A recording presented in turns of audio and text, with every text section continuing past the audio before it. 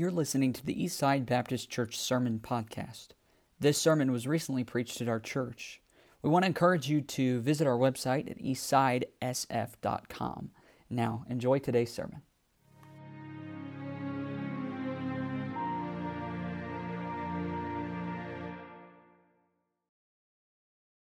That song, and I'm thankful for God's grace. And it really is incredible to think that when I know the kind of sinner that I am, that God can cover it. And it doesn't give me license to just live in sin, but it sure does make the fact that I'm forgiven, it sure does make life easier to live, you know? And there have been plenty of times in my life where I let sin build up, and I know that it's there, and I haven't confessed it, and that's a pretty miserable place to be. But I'm thankful that God shows us grace, and that His grace can cover all of our sin. Go ahead and turn to John chapter 6. We won't stand just yet, right now. I want to kind of give you just a little bit of a report from the week that I just spent. And this is a truth that came from that week. And it's one that really I kind of, there's a man this week that kind of presented this truth to us, and I wanted to convey it to you. And so I haven't had as much time to kind of mull it over a little bit. It may not be as developed as some messages that I preach. But I wanted to present it to you and kind of give you an idea of the kind of thing that I did this week, because it's maybe a little bit fuzzy what I was able to do this past week. Basically, my former pastor, his name is Wayne Hardy. He's the pastor of Bible Baptist Church there in Stillwater. And for the last probably 10 plus years, he and a group of other pastors have taken a week together, and they go somewhere where there's hiking, and they just kind of get away, and then they read some books together, and then they talk about books, and then they just kind of talk about the kind of things that pastors need to talk about sometimes in a setting that's different than a preacher's meeting. And maybe this is foreign to you, some of these concepts. I hope that they'll make sense. But sometimes, and I'm the first 4 or 5 months of my pastorate here, I have felt this at times where you really kind of pour out a lot. You pour out a lot, and sometimes it's harder to take it in. And you're kind of giving, and just the emotional drain. And I'm not pretending at all like what I do is any harder or busier than what you do. It's just different. You're constantly kind of giving spiritually, and it's important that a church like Eastside, and you've always done this for Brother Spencer, I know that you allow him time to go and hear preaching and get away, and I just want to tell you thank you for investing in that. There's part of the budget that helps me to go do things like that, just to be transparent, and there'd be some things I wouldn't be able to do, just so you know, we didn't go to Disney World and ride a bunch of rides, so we went to a place where we can be away from it all. And honestly, it was one of those weeks where you kind of are free from distraction. And how many of you wish you could just get rid of your cell phone for a few days at a time sometimes? And honestly, I felt so free this week that I did that. I actually destroyed my cell phone. And I can tell you about that story later. But basically, on Tuesday, I slammed it in the van door, and for the rest of the week, it was no longer usable. I do have an Apple Watch, but it doesn't work the same. So I knew when someone texted, but if you tried to call or text and I didn't respond, it's probably because my phone is going to the iPhone graveyard. And so I haven't been able to replace it yet. So, but we get away from it all, we talk, and then in the afternoons, we take some time to be just in God's creation. And you need that too. There's something freeing about that. And so we did some hiking and spent some time together. And there weren't many people there probably that Eastside would be familiar with, but Brother Joe Dickinson was there, Brother Spencer's son-in-law, who pastors down in El Paso. So I got to spend the week with him, and that was a blessing. And David Hetzer is a missionary we just recently this summer started supporting. He preached a message back in May on compound prayer. I don't know if you remember that message. It was a great visual. He was there. There's some other men, and I'm friends with just about everybody that went. And so we went away and talked and just kind of fellowshipped, and I'm telling you, it was good for me. It was helpful for me as a pastor. And I appreciate your willingness and the deacon's willingness to have the church be led to invest in those kind of things for your pastor.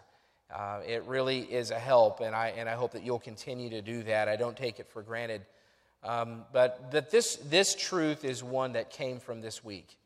And again, it's not as developed as most of my messages, but that may mean it might be shorter. So you might say, yeah, really, you were refreshed.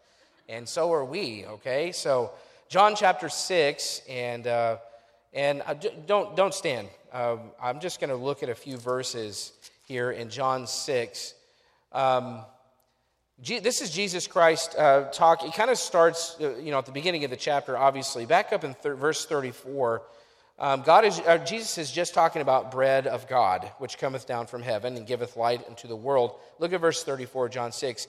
Then said they unto him, Lord, evermore give us this bread. So they're thinking, when they hear the word bread, they're thinking bread, a loaf of bread, something to eat physically. And Jesus Christ is trying to get them to see clearly, he's not talking about Wonder Bread. He's talking about something different. Verse 35, Jesus said unto them, I am the bread of life. He that cometh to me shall never hunger, and he that believeth on me shall never thirst. So do you get the idea already that he's not talking about physical things? He's not talking about bread that you eat. He's not talking about a loaf of bread that you buy at the store. He's talking about life, eternal life. Look down to verse 41. It says, he's saying this, then the Jews in verse 41 then murmured at him because he said, I am the bread which came down from heaven. And they said, is not this Jesus, the son of Joseph, whose father and mother we know? How is it then that he saith, I came down from heaven? In verse 43, Jesus therefore answered and said unto them, murmur not among yourselves. No man can come to me except the Father which hath sent me draw him, and I will raise him up at the last day. I mean, he's starting to make some real big claims. Look down to verse 48. I am the bread of life. I am that bread of life. Your fathers did eat manna in the wilderness and are dead.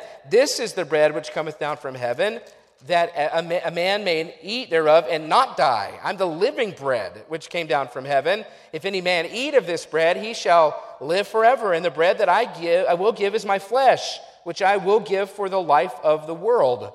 The Jews therefore strove among themselves, saying, how can this man give us his flesh to eat? And verse 53 is when the real controversy comes. Then Jesus said unto them, verily, verily, I say unto you, except ye eat the flesh of the Son of Man and drink his blood, ye have no life in you. Amen. I mean, can you imagine the confusion? Jesus Christ is basically, he's been making his case. He's saying, I'm not talking about bread. I'm not talking about juice. I'm talking about eternal life. I'm talking about something beyond what you can see with your own eyes. And I'm not going to spend my time necessarily trying to explain all that. It takes a bigger brain than mine to just come up with that kind of explanation. Just know that they're not understanding what he's talking about. Verse 59, these things said he in the synagogue as he taught in Capernaum. Many, therefore, of his disciples, when they had heard this, said, this isn't hard saying. Who can hear it? They're literally thinking you have to eat his body, drink his blood. That's what they're thinking. When Jesus knew in himself that his disciples murmured at it, he said unto them, doth this offend you? What, and if ye shall see the Son of Man ascend up where he was before? It is the Spirit that quickeneth. The flesh profiteth nothing. The words that I speak unto you, they are spirit, and they are life. But there are some of you that believe not. For Jesus knew from the beginning who they were that believed not, and who should betray him. Verse 65, and he said, therefore said I unto you that no man can come unto me except it were given unto him of my Father. From that time many of his disciples went back and walked no more with him. Then said Jesus unto the 12, will ye also go away? And here's the response that I kind of focus on tonight. Then Simon Peter answered him, Lord, to whom shall we go? Thou hast the words of eternal life. And we believe and are sure that thou art that Christ, the Son of the living God. You know, there are times in the New Testament where you think, man, Peter doesn't have a brain in his head. And then there are times where Peter gives such profound truth that you're thinking, I wish I would have said that. And this is one of those times that Peter comes and says what everyone should have been saying. You know, Jesus has been talking about eating flesh, drinking blood. He's talking about spirit things. And it offends the disciples, and many of the disciples left. I'm not talking about the core 12. I'm talking about there was at this point a multitude following Jesus. There were crowds and crowds of people, but with this saying, they left. And so imagine them walking away as he taught one by one. You know, he's talking about eating flesh, and he's talking about drinking his blood, and they're not getting it. They're not understanding that it's a picture. And so if you can imagine, then the first person is like, well, I don't want to sit here and listen to this. So the first person gets up and kind of walks away from the crowd, and maybe he grabs his wife and his children, and they leave. And somebody else says, okay, they left, and I'm a little offended at this saying too, and I think I'm going to follow. So they get up, and they grab their children and family, and they walk out. And pretty soon, it's just a flood of people exiting because they don't get it. They don't understand what he's talking about. They're offended. And it says in verse 66 that the disciples, from that time, many of his disciples went back and walked no more with him. Many of these disciples that were like, yeah, we're on board with Jesus Christ, they never return. They're gone for good. They're sitting there listening and struggling with what they hear, and they walk away and they leave and never come back. And Jesus turns to the 12 and he asks them, he says, are you leaving too? In verse 67, will ye also go away? And they had heard the same teachings. And don't you imagine that those 12 were probably just as confused? I mean, I am imagining that if everyone else was confused about it, the disciples probably were too. Peter and James and John and those 12, they probably didn't understand it all. I know they did. Their minds weren't wrapped around it. We know that even when Jesus Christ was arrested and taken to be crucified, it was still kind of perplexing to them. Like, what's happening? It's almost like they still didn't really understand. Jesus Christ was talking about his death and his resurrection and later, and they still don't get it. So it's not like they understand it all. Okay, I think it's good for us to know it's not like those 12 were the only ones that got it.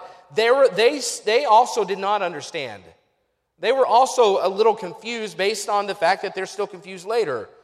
They had all made this initial decision to accept what he said. They're all called disciples, but they don't all, the ones that stay don't all understand. And Peter has this very wise response. Then Simon Peter answered him, Lord, to whom shall we go? I mean, what a great revelation. What a great question. I wonder if Peter tried to imagine just moments earlier, where's he going? What are they doing? Maybe he's looking around saying, I wonder what they're doing. I wonder where they're going to go. I think about that. It's not like they just left and then they wandered up into the wilderness and were never seen again. The ones that left went back to something. And I wonder if Peter's thinking, I wonder if I knew that guy over there, he used to kind of follow the Pharisees. Is he going back to the Pharisees? And he looks over here, and this guy, maybe he used to follow the Sadducees, and maybe that's where this guy went. And then this guy over here, I know that he quit his job to come follow Jesus Christ, and now look, there he goes with his family. I wonder if Peter's thinking, I wonder if he's going back to his old job. Peter had laid down his nets as a fisherman. I imagine that other people had too. They had said, okay, I'm following Jesus Christ. And I think he understood the dilemma. See, Peter knew that this was not just about rejecting what Christ was teaching. Peter asked this question, but what would I go to? Where would I go? Peter is seeking, or is maybe seeing where a move would lead. He's not just thinking about saying no to this. He's thinking about, what am I saying yes to? And in thinking through that, he's asking, what would I leave Jesus for? Yes, this is hard. And yes, I don't even understand what he's talking about. I've seen some looks like that in my 4 or 5 months here. I don't even know what the guy's talking about. Maybe Peter was like that. Maybe even in this story, he's like, I don't even know what he's talking about either. But that's not the primary question. See, Peter's primary question is not, well, what are you talking about? No, Peter starts thinking, yeah, I don't know that I fully understand it, but where would I go that's better than this? Where could I go that's better than Jesus Christ? You know, they're leaving and they're not just walking away from this, they are walking to something. They're leaving one thing to embrace another. It wasn't just about what Peter saw them leaving. He had to think about what they were going to be choosing instead. He didn't want to leave unless he knew there was something better out there. See, there are demands right now with this belief to Peter. There are demands, but that belief will have demands. You understand that? See, sometimes we get to the point where we think, well, it's just always hard here. This position I've taken, it's always hard here. And we think, I'm just going to apply it to just simple stuff in life. And sometimes as a Christian, as a follower of God, as a follower of Jesus Christ, we look at what we do and I say, well, I sure wish I didn't have to dress that way all the time. Ladies, there are easier ways to dress. There are ways to fit into the culture a little bit more easily. And sometimes you're like, I don't know why I have to always dress this way. Or there are certain parts of, things about entertainment out there. And I'm like, I really wish my kids could just be involved in that like everybody else. It sure would make life easier just to go with the crowd like everybody else. Or I think about, what they get to do on their Friday nights. And I used to be a part of that. And honestly, I had some fun doing it. I mean, it wasn't always all bad, but I kind of wish I could just live life freely. Being a disciple, is it true that being a disciple sometimes feels like a pretty tight box? It does to me. Amen, Brother Jet. It feels like a tight box. It's not always easy, is it? It's not always easy to follow Jesus Christ. Because the life of a disciple is a life of self-denial. If there was a word that sums up the life of a disciple of Jesus Christ, I'd probably have to say it's the word no. We have to say no to a lot of things, and they're not even always things that we understand. I'm not even really sure why I should say no to that, but maybe the pastor says something, or your Sunday school teacher leads you, says, I think it'd be good for you not to, or even in your own conscience you think, well, I don't know that that's something I should be doing, and you start to kind of whittle away things that you used to find some enjoyment in. It's not easy. But as we do that, it's good for us. Sometimes we kind of stand and stare over their fence. We say, well, look what they're getting to do. Or I wish I could do that again. Or I remember having fun doing that. And boy, the life, I used to have Sundays off. I used to just Friday night, Saturday, all day Sunday. We just had the whole weekend to ourselves. I mean, I used to have a neighbor, and at one point they were saying that, on every Sunday, it's like you're always leaving on Sundays. We get to just kind of be on our property and hang out, and you guys it's like you're always going to church. So, yep, we are. And in their minds, I don't know that they could have, at that point, ever thought, okay, that's a life I would want to live, because they're thinking, well, but Sundays. I mean, I don't know, how many of you, this has never been part of my adult life, but how many of you have ever been an adult and you used to have Sundays and you could just do whatever you want on Sunday? Anybody in here? Do we have any hands? Okay, we have some in here. They used to just kind of do what you wanted to on Sundays. Before you got, and I could see the appeal of that. I wouldn't mind another day off a week. It's enjoyable. It's relaxing. You can get a lot more done. And I mean, the people that don't go to church, their lawns are mowed a lot more. There are things out there, but what we have to think is not just, well, what is the appealing part about that? See, there's downsides to that too. There are downsides and disadvantages to living a life apart from God. And while we see the disadvantages as being, a little bit restricting, what they're doing, the disadvantages to them are eternal disadvantages. But sometimes we get to the place where all we can think about is, wow, I wish I could just leave this. But you're going to go somewhere. You have to adopt something to replace. And here's where it kind of comes down to, is that it's not that you just leave something, you embrace something else. See, many Christians, they leave, at times, they're leaving Christ now, and it seems like they're leaving him in droves, and they're leaving him for something new and something different, and they're just like, I just don't want that anymore. Kids raised in church, they're saying, well, I was so restrictive, and when I was in church, there was a bunch of hypocrites, and I just don't want that anymore, so I'm a nun, an N-O-N-E, which means they check a nun on their religion. If they're taking a survey, they check nun now. It's the fastest growing segment in our society. They're leaving what they used to know, and in leaving, all they're thinking is, I don't want that. But they're not realizing they will have to replace it with something else. And here it is, that something else, it may end up being worse. See, a lot of times in Christianity, people that walk away from it think they're going to go find something better. But I'm not sure that, I know you're not going to find anything better than Jesus Christ. See, here it is. Our decision is not actually between, and I'm going to kind of approach this maybe from the point of faith. See, our decision is not actually between Christianity and something, or being true or false. It's not. It isn't just a choice about maybe like God is real or not, which is what a lot of people are struggling with. I just had a meeting a week and a half ago with somebody, a young person questioning their faith. And as we sat across the table from each other, they're saying, I just don't know that I can embrace this. I'm not sure that I can then believe it. There's questions that I have. And as I sat at the table, I said, that's fine, but you don't just reject God, you trade him for a different God. Hear that again. You don't just reject God. You don't just set aside belief in God. You trade him for a different God. It is a decision between maybe God as creator or science and chance and just meaninglessness, if that's a word. You don't just reject God, you embrace something else. And that's the part that I think young people and people that walk away from faith that they don't see. It's not a decision about maybe whether or not the Bible's true. It's a decision between the Bible's explanations or your friend's explanation.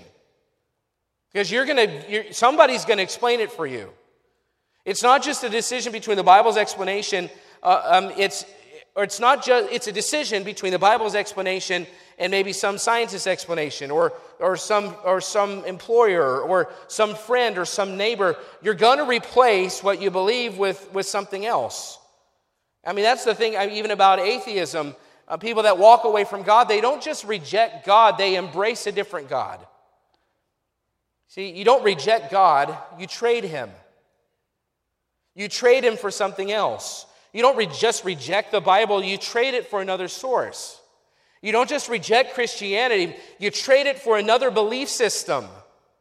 For some people, it's materialism, and they live their life now structured around stuff. And I've seen that happen before, where some person, a man maybe gets a better job, and rather than staying as committed to the Lord and committed to church, like he used to be, now he's making more money, and maybe has more demands on his time, and as he makes more money, then he starts to buy stuff that he couldn't afford before, and now suddenly, a couple of years later, this man who was very involved in church, and right in every service, and wouldn't miss, and was there at every workday, and a great support for the pastor, and now you hardly ever see him, but he's got a nicer truck, and he's got a four-wheeler and some toys. I'm not saying that those things are bad.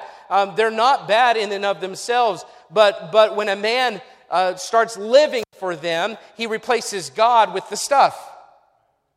He's traded God for something like that. So a lot of people live for materialism. Some people trade God for secularism, which is maybe a man-centered approach to religion, and it's not about a God, it's about ourselves. That's really popular in this culture. And I've say this probably too much, but it seems like individualism is the highest virtue now, and everybody wants to be an individual, and you can't tell me what's wrong with my choices. I preached about that a little bit this morning, this secular mindset that puts man at the center of religion instead of God. And if you walk away from Christ, if you walk away from God, you replace him with something. It may be materialism, it may be secularism, it may be hedonism. That's life that's kind of built around pleasure. Some people, that's how they live, right? You know, they don't want to come to church and give up their Sundays because it means they can't go to the lake like they used to. And I get the draw. It's fun to go to the lake. Or some man, rather than being as committed as he can, when fall rolls around, then you may not see him for a few Sundays in October, November, because he's out trying to shoot something. Now, I'm not preaching against hunting. I wouldn't do that in this room. I would get shot, and then I would offend just about every man in here. I'm not saying there's something wrong with hunting at all, but if we ever get to the point where we replace our relationship with God with shooting an animal, something that we just enjoy, I don't think we're seeing that clearly. You don't just reject God, you trade him for something else. You're not choosing, well, we're all believers. It's just a matter of what we choose to believe in. You say, well, I'm just not a believer. Well, yeah, you are. You're just not a believer in what the Bible says, but you are a believer in what somebody else says, probably. You have your own set of beliefs. So it's important for us to know that you're not choosing between Christianity and nothing. You're choosing between Christianity and something else. You're choosing between what God reveals in the Bible or what somebody else has revealed through their sources. It kind of reminds me of 1 Thessalonians 4. Let's look over there. 1 Thessalonians 4.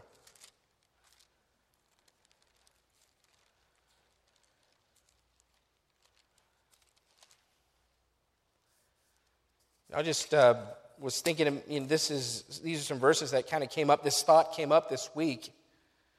As we were talking about these things, and it says in verse 13, 1 Thessalonians 4:13, it's a great passage.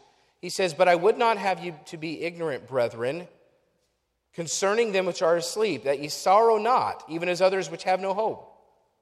For if we believe that Jesus died and rose again, even so them also which sleep in Jesus will God bring with him." I love this passage.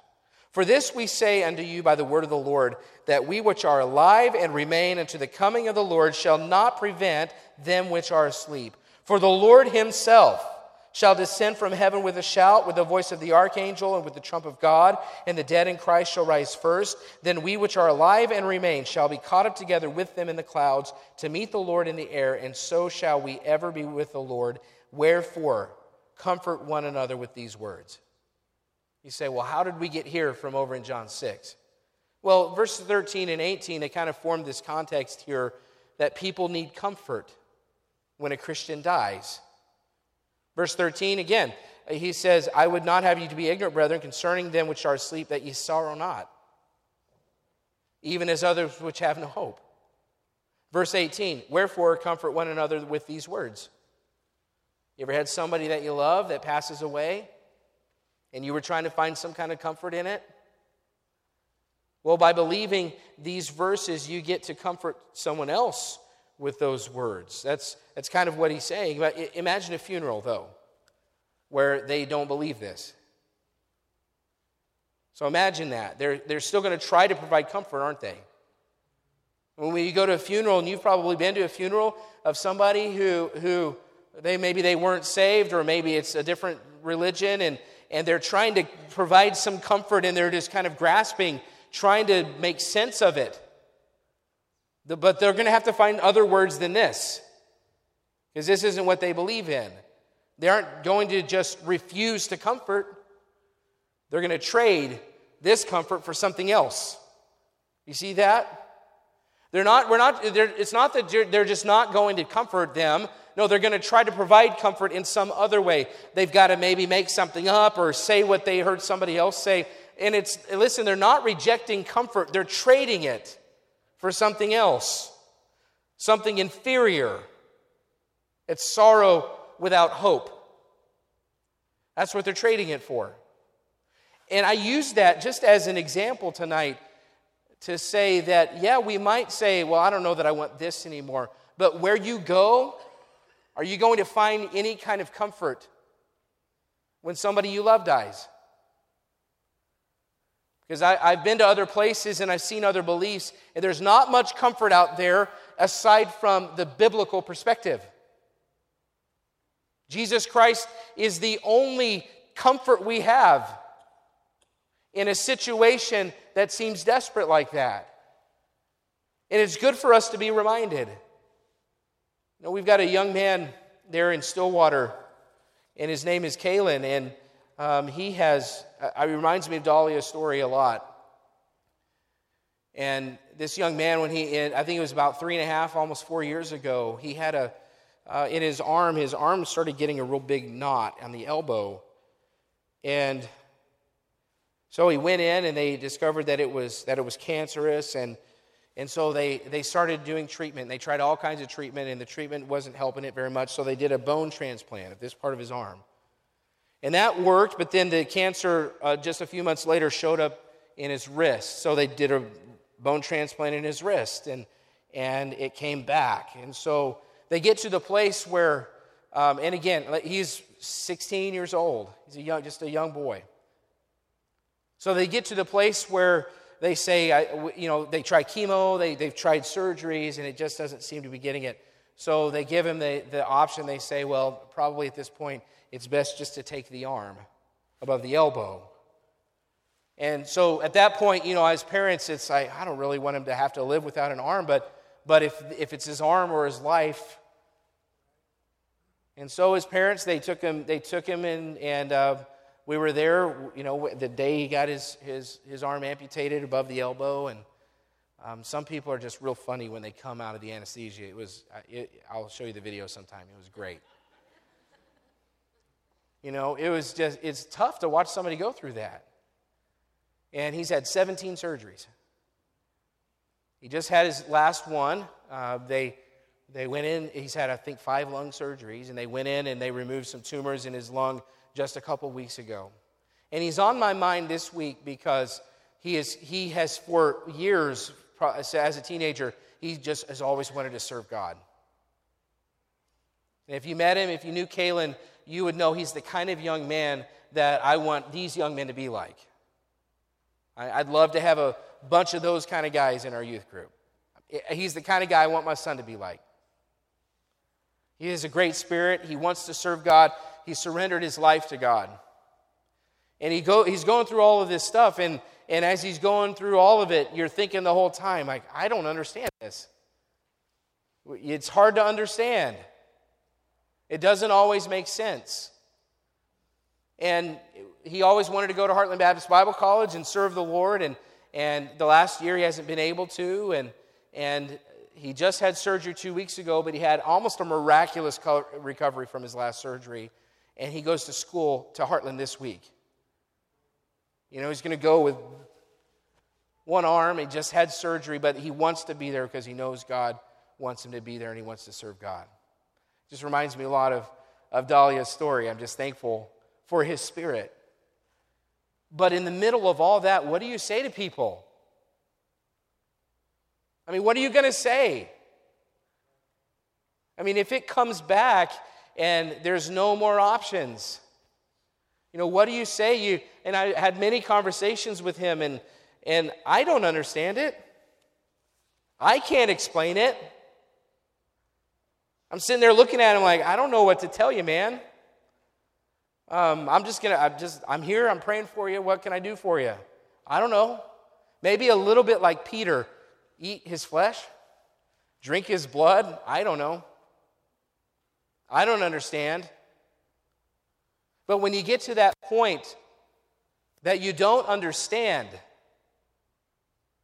are you just going to say, forget this, I'm gone, because you don't understand? Or are you going to be like Peter that says, Lord, where else could we go? Who else has a better answer than you? Because if you walk away from Jesus Christ in that moment,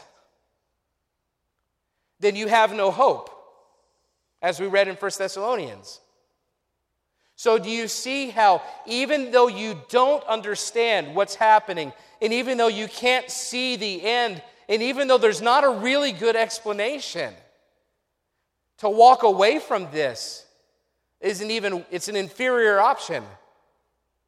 I don't have to understand to know, though, that I have hope in Jesus Christ. Where else would we go? To reject truth from the Bible just because it's hard or just because we don't get it. Think about it. You're not just rejecting truth and going to something that's good. You're rejecting truth and you're going to something inferior. It's rejecting. Are you rejecting? If you're not just rejecting, you're trading. You're giving something up for something that is probably not as good. It's the kind of message I think young people need to hear. Because young people are always about what they're against. I don't want to be that way. I don't want to have to dress like that. I don't want to have to give up my music or give up my movies or give up my lifestyle. I want to go live and sow my wild oats, and I want to do what the world is doing. But what you don't realize is that by giving up Jesus Christ, you're trading him for something that in the end will make you more miserable than you ever thought you were when you were living for Jesus Christ. This is applied to faith. You're not just deciding between God and something else. You're trading God for something else. Are you sure that what you have is so bad? And I could ask this of our young people. Young people, are you sure that what you have is so bad that and what you go to is so good that it'd be worth it? Because there's a lot of adults in this room, young people, that would say, I traded it when I was young. I traded God for the world when I was young. And I'm telling you, the mornings after, it's not worth it. The misery that comes from trying to pursue happiness all the time, not worth it. You could ask you young people, ask some of the adults around the room who've tried it before. And I guarantee they'll tell you that what you have right now isn't quite as bad as you think it is. Yeah, it's restrictive, and yeah, it's not always fun, and yeah, your friends get to do a lot more than you do. But I can promise you, the repercussions of walking away from God and trying to find satisfaction in the world, it's miserable. It's not worth the trade. These adults in this room, they'll tell you if they've gone down that path before. This could be applied to your faith. It could also be applied to hardships. You're not just deciding if God is involved in the trial. You're deciding what's true if he's not involved in the trial. See, did you hear that? You're not just deciding, oh, where is God in all this? No, you're deciding what's true if he's not. For you to trade God in the middle of a trial is to accept whatever fate is out there if God's not part of it. What I mean is, if you have God, you have hope. But if you walk away from that and you go try to find it somewhere else, you have no hope. You have sorrow without hope. You won't just be rejecting God, you're going to be embracing the idea, and here's what it comes down to a lot of times. You'll say, well, I can figure this out on my own. I can make the best of this. I can make the most of this on my own. You ever tried to do that before? I'm telling you, when it's hard and you don't understand and it's bigger than your brain can comprehend, I'm thankful that in those moments that I have some answers outside of myself. Because I don't make it all come together in my own mind. There are things that are so hard to understand, and they don't make any sense. And if I didn't have God, I don't know what I would believe. The only reason I have any hope in those moments is because of truth from this book. You need to decide what you'll be confident in. You can have confidence in yourself, or are you just going to trust God? I mean, he's better than what I'd go to if I left. Where would I go, Lord? I mean, you're the ones you have the words of eternal life. Don't rely on understanding the circumstances. Is it true that if you try your best to understand every circumstance, you're going to be left confused a lot? Because life doesn't always make sense. But when we trust and submit to God, who has control, we would say, go ahead You could leave, but who else offers what he offers? Who else offers eternal life? Here's what I always come back to. Who else? We sang because he lives tonight. Who else can claim that he rose from the dead? And if there's no other reason to not walk away from God, young people, remember this. If there's no other reason, there's historical evidence with witnesses that our Savior rose from the dead. And we say, well, I don't know about this, or I don't know that I can trust him. If he rose from the dead, he can take care of our hardships. If he rose from the dead because he lives, if he rose from the dead, then there's no trial I face that I can't get through. There's no trial that I face that I don't have hope in if he rose from the dead. So you're not just leaving him, you're going to something. And in the end, what you go to, it's inferior to Jesus Christ. So tonight, it's probably good for us in our trials, in our faith, when we have doubts, to, like Peter, say, I don't know that I understand all of it. I don't. I don't know that I can even talk about what it means. But like Peter, we would need to say, here's our answer when we don't understand. Lord, to whom shall we go? Lord, to whom shall we go? Thou hast the words of life. We believe and are sure that thou art that Christ, the Son of the living God. I don't know what trial you're facing, and I don't know what doubts are plaguing you.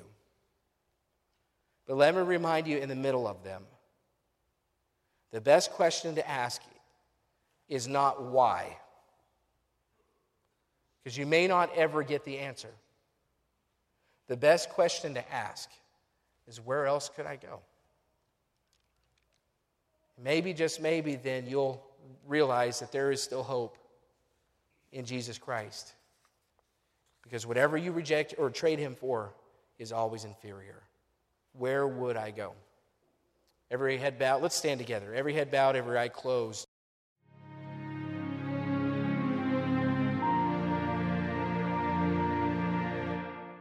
We want to encourage you to visit our website at eastsidesf.com.